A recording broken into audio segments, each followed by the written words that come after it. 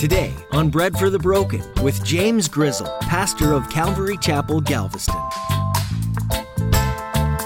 Bread for the broken. What about us? We don't have to submit, right? And he's like, no, you actually do. You actually do need to submit. You don't understand my husband. He's like, I know. I probably don't. I probably don't understand your boss either, but you still got to submit to him. I probably don't totally understand your government either, but you still need to submit to them. He's like, I don't need to know both sides of the story. All I need to know is if you're a believer, this is what you must do.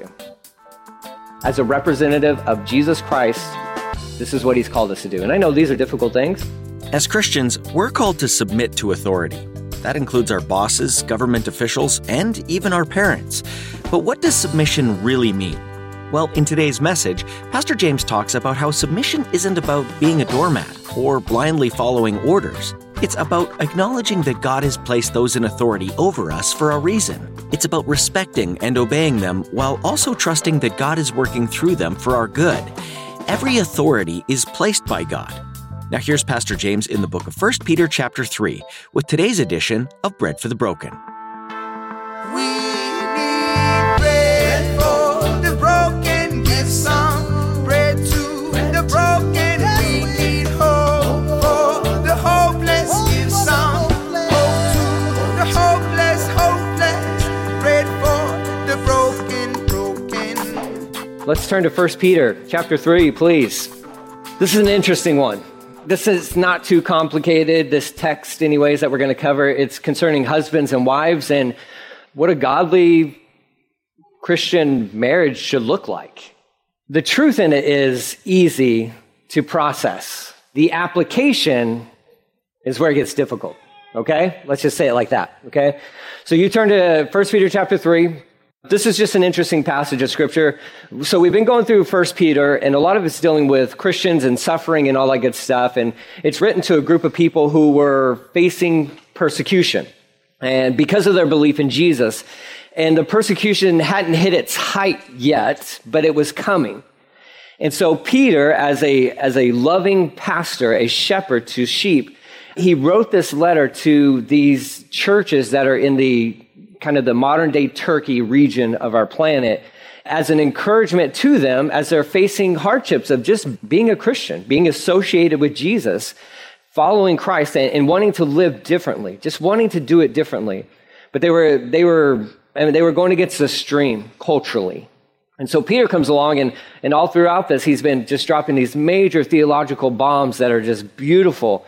And then he gets into this point in chapter 2 where he starts talking about submission, right? And how we ought to submit to governing authorities. And there's no way out of that unless the government is asking you to do something that is contrary to what God has commanded you to do. Okay? They don't usurp God. They don't have that power, right? So we will be obedient to God before man. But Peter's laying it down like you have to submit to governing authorities. And even if it's a crazy guy, for them, this dude was nuts. If it's a crazy guy, you submit to him and you live out as a witness. But you also have to submit to your masters. And he's speaking to a predominant, their predominant congregation was that of slaves, household servants. He says, so he goes from the government and into their job, their employment realm. And he says, you have to submit to your masters, whether they're good or bad, it doesn't matter. You have to submit to them. That's just how it is. Be a good witness. Win them over by your example, so to speak. And then he goes, so it goes from government to your employment and then into your household. And the theme of submission just continues on. And then after this, we won't get there today, but in verse 8 of chapter 3, he'll talk to the whole body and say, you have to submit to each other. Okay, so nobody's exempt from submission. Nobody gets an out. And unfortunately, we talked about this before, but in our area, in our side of the planet, this submission gets just a bad rap because it was abused. Let's be honest. We have years of this term being abused and true biblical submission not being represented in marriages that claim to be Christian marriages. Okay, where there may be, one partner taking advantage of the other one or being domineering or abusive and all that, and then under the banner of submission. That's not submission. It's not biblical submission. That's subjection. Okay? And then I defined those two things, but with the help of Warren Wiersbe last week, of saying subjection is where you lose your identity. Submission is where you gain your identity. There's freedom in submission. There's loss of freedom in subjection. So any marriages you may have, within your mind of where you saw that, it would just, quote unquote Christian marriages where there was a lot of abuse going on, just so you understand, that's not biblical submission. Me sitting in my recliner and barking commands at my wife, that's domineering. That's not biblical. Okay? That's not an example of what we're going to be talking about today of biblical submission. Okay? So Peter goes right into this. He has a lot for wives and only one little thing for guys. Okay? And I heard the silly illustration. John Corson said this about this. And you may be wondering, well, why do the wives get so much? And he illustrated it like this. Let's say you go to a pet store and you purchase a turkey. I don't know why he used a turkey, but you'll maybe understand at the end of it, right? He's like, so if you purchase a turkey, you're going to get an owner's manual, of how to take care of the turkey, right? He says, so you purchase a turkey and take the turkey home. He's like, what the turkey never receives is any kind of manual because turkey's a turkey, right? He says, the manual goes to the smart person. More instructions go to the smarter one to learn how to manage this all, right? And so he used that as a silly illustration to be like, the Lord knows, and he's giving, there's more in here for women, but he's kind of acknowledging, he's like, ladies, you get it. You get it. Guys, we just need just one thing. Just give me one thing, right? Not saying that guys are dumb, but I think ladies kind of understand sometimes it a little bit better than we do, right? If you're on it. Maybe that's just me. I don't know. So you're like, wait a minute, are you calling me a turkey? I didn't. John Corson did. Take it up with him. But it really is it's an interesting breakdown that most of this section is directed towards the women. And then there is one thing directed towards the men, and within that one, it's broken down to a few other things. But let's look at this. He says, in the same way. So that's connecting this to everything that we've been going through. In the same way, or in the same manner, you wives must accept the authority of your husbands. That's another way of saying you wives need to submit to your husbands, right? So don't tune me out there. Okay, don't think I don't think so. No, we need to listen to this. We need to understand what he's saying. Accept the authority of your husbands. The biblical model for marriage was created by God. Okay? I don't care what laws our government signs. Okay? Marriage is God's thing. We as humans don't get to define what marriage is. Let's get this clear. You call it whatever you want to call it, but you can't call it marriage. Not biblically speaking. Just so we understand that. Civil unions, whatever else you want to call it, you know what? The world's going to do what the world's going to do. But you can't call it marriage based on what the Bible defines as marriage. So we need to do this because even our government just signed into a thing where you have to recognize all marriages, okay? And that's going to be a problem for the church. It's going to be a problem for the church. It'll be a problem for pastors like myself who do weddings, who love doing weddings. But there's weddings that I won't do. There's weddings that I won't do. And that gets me in trouble, then that's fine. But God instituted marriage, man and woman. I know that's controversial nowadays, but I don't really care. That's his design. He made everything. He made you. He made me. He created this thing called marriage.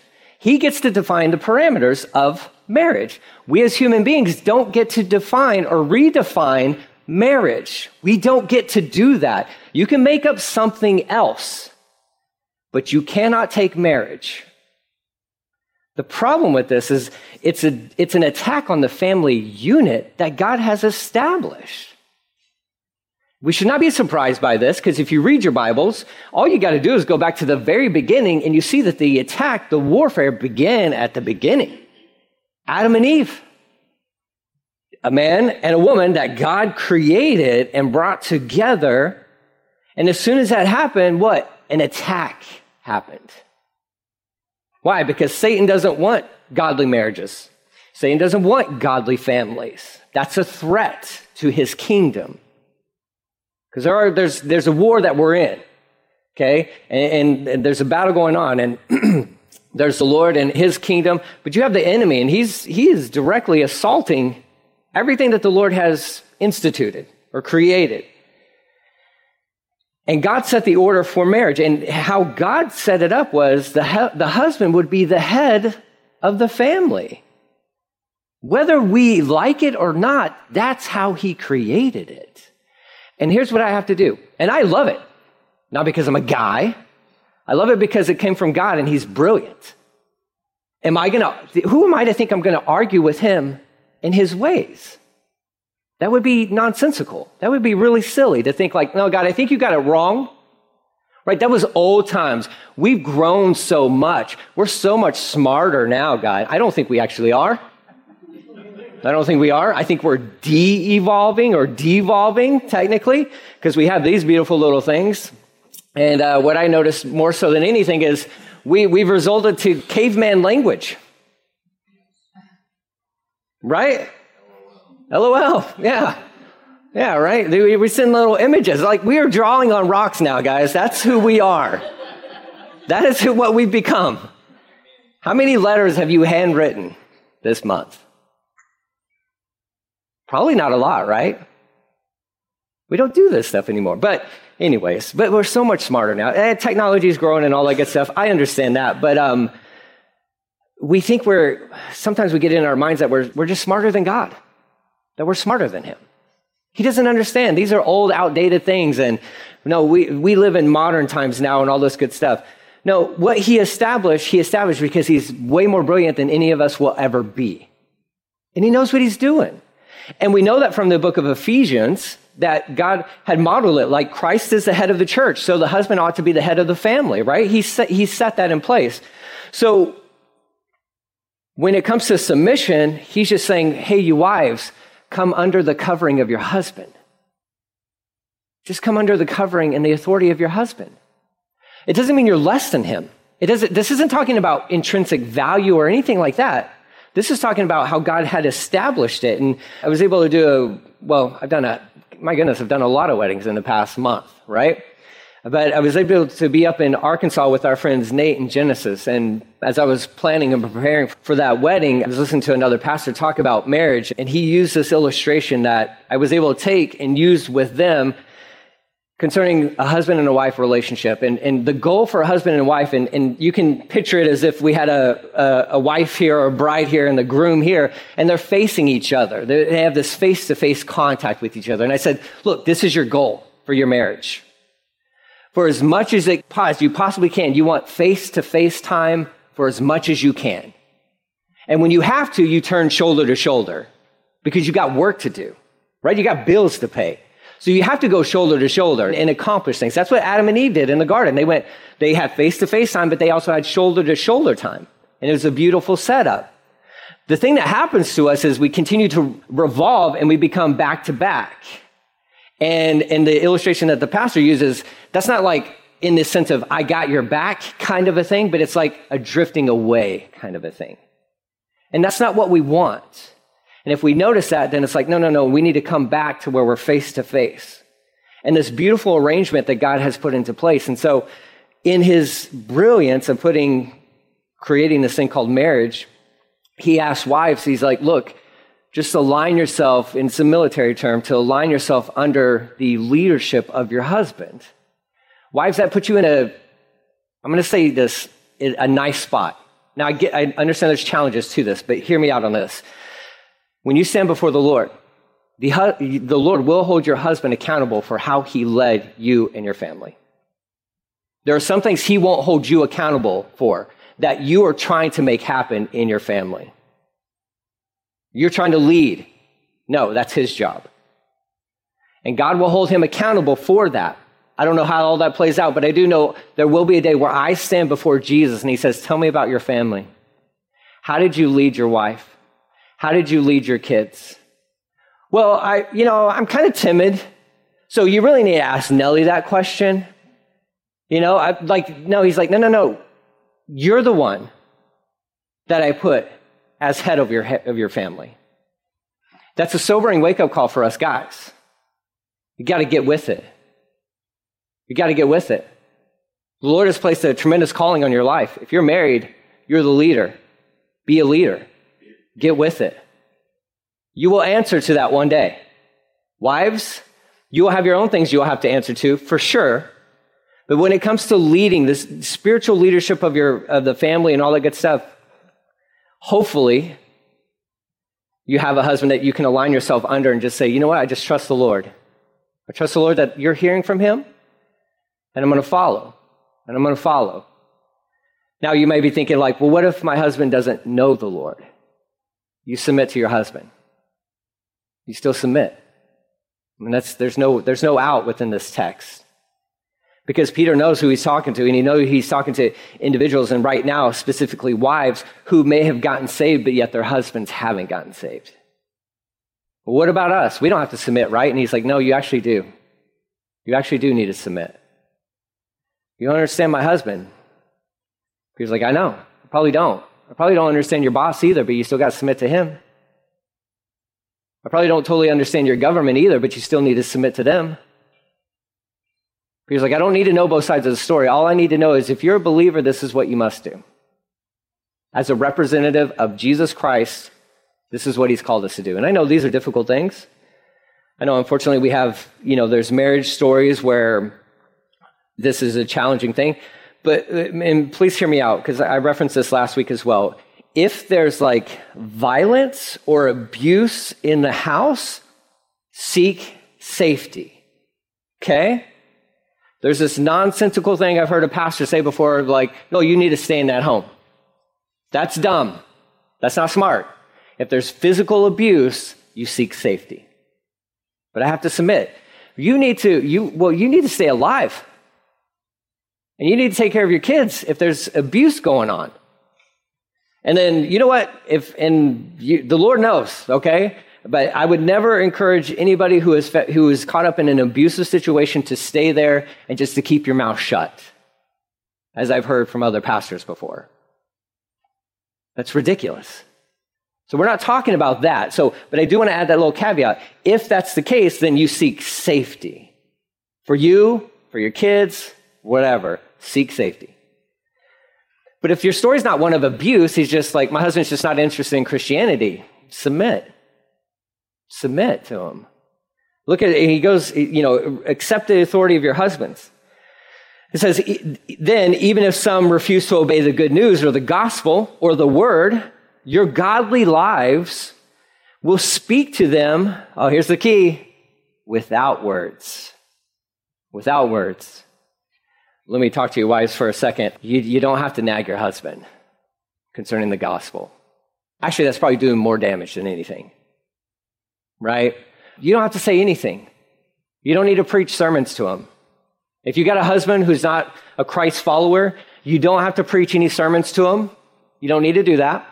You don't need to turn the radio station onto the Christian station, in his car. So, sneaky style or whatever. You don't need to do that. All you need to do is just live your life as unto the Lord. As unto the Lord. George Mueller used this illustration once. He was talking about there was an individual, a man who was pretty domineering in his family, and he was at the bar or the pub, because he's, England. He was at the pub one day, and he was bragging to his friends, and his wife is a Christian, and he was bragging to his friends. He's like, look, my wife will do anything and everything I tell her to do. Not ask, tell her. He's like, I bet we can all leave here right now, go to my house, and I'll tell her to make us a meal, and she will do it. They're all, drinking and all that good stuff. And they're like, yeah, right, all that. And so they go. And they go to his house. And it's late in the evening and all that good stuff. And he comes in there and he demands of her, make us a meal. And she does it. And she makes him the best meal. Just in silence. And she comes and she serves all of them. And his friends are absolutely disgusted with him. They're like, how dare you? You have such a good woman. How dare you take advantage of her like this? How dare you abuse her like this? And they left.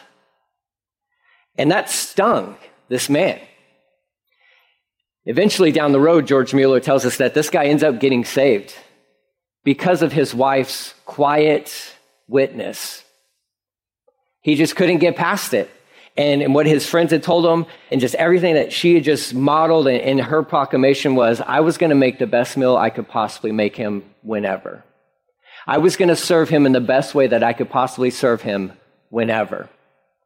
If he asked me to do something, I was going to do it, and I was going to give it my best. She's like, because I represent the Lord Jesus. She said, I know my husband's not saved, but he will see Jesus through me.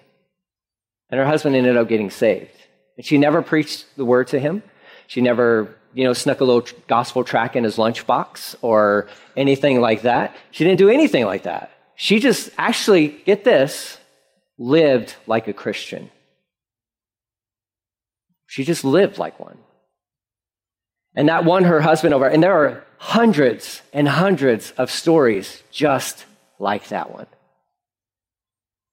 And Peter's he's expressing this to these women. And he's like, look, just you live a godly life. And he's going to illustrate this by kind of like what to focus in on and what not to focus in on.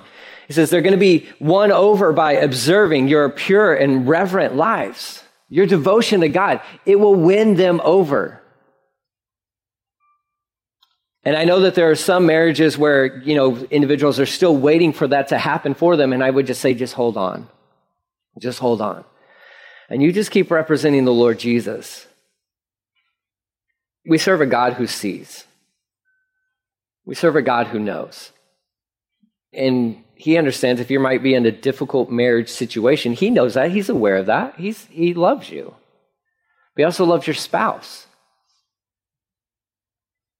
Verse 3 says, don't be concerned about the outward beauty of fancy hairstyles, expensive jewelry, or beautiful clothes. All right, now pause there. Don't be concerned about, okay, because there's friends of ours who take this verse and they apply it to an extreme level, meaning don't fix your hair, don't wear nice clothes, don't wear jewelry. That's not what the word says. It's not what it says. It says don't make that the thing about you. Don't focus so much on the external beauty. He doesn't say, if you want to wear makeup, wear makeup. If you want to wear jewelry, wear jewelry. If you want to get your hair did, or whatever you say now, then go for it, right? Why not? That doesn't mean you're an idolater. It doesn't mean you have, all these, you care more about the outside. That's what people are going to throw at you. Unfortunately for you ladies, you get a lot of this, which is just sad. Because if you show up and if you're like, I'm going to show up and I'm going to dress nice, to this event or to this or church function, and you have people looking down their nose at you like, oh, well, they obviously care more about the external than the internal. And you're like, can you be quiet? Can you be quiet, please? Keep that to yourself. Your judgmental mindset, please keep it to yourself. Because nobody's business. So you want to wear makeup? Wear makeup. You want to fix your hair? Do it. Go for it. But don't let that be the whole thing. Don't let that be the main thing. And that was the issue back then, was they were trying to make it, an external showing of their beauty and focusing in on that and all the good stuff. But he says here, verse 4, he says, you should clothe yourselves instead with beauty that comes from within. The unfading beauty of a gentle and quiet spirit, which is precious to God. Hope to the hopeless, pray for the broken. In the book of 1 Peter, you hear a lot about suffering. Our own suffering is something that we have to work through. And Peter reminds us that Jesus suffered too. 1 Peter chapter 2 says, "For this is commendable, if because of conscience towards God one endures grief, suffering wrongfully." A few verses later it says, "Christ also suffered for us, leaving us an example, that you should follow in his steps, who committed no sin, nor was deceit found in his mouth, who when he was reviled did not revile in return when he suffered. He did not threaten, but committed himself to him who judges righteously." What Peter's getting at in these verses is that as a Christian, you're going to suffer persecution. But Jesus wasn't exempt from suffering either. In fact, he was treated worse than anyone, although he was without sin. Imagine being completely guiltless, faultless, sinless. It just seems so wrong for Jesus to have been falsely accused the way he was. May you find strength and courage in the fact that Jesus suffered at the hands of brutal and mean-spirited men. He knows what you're going through right now, and you can turn to Jesus for comfort and help. You've been listening to Pastor James Grizzle here on Bread for the Broken. If you'd like to hear additional messages like this one, go to breadforthebroken.com. Thanks so much for listening to today's teaching here in the book of 1 Peter. We'll be back next time with more, as the Apostle Peter speaks some encouraging words that our souls will want to hear. So come back again next time to Bread for the Broken. Let me paint the picture of you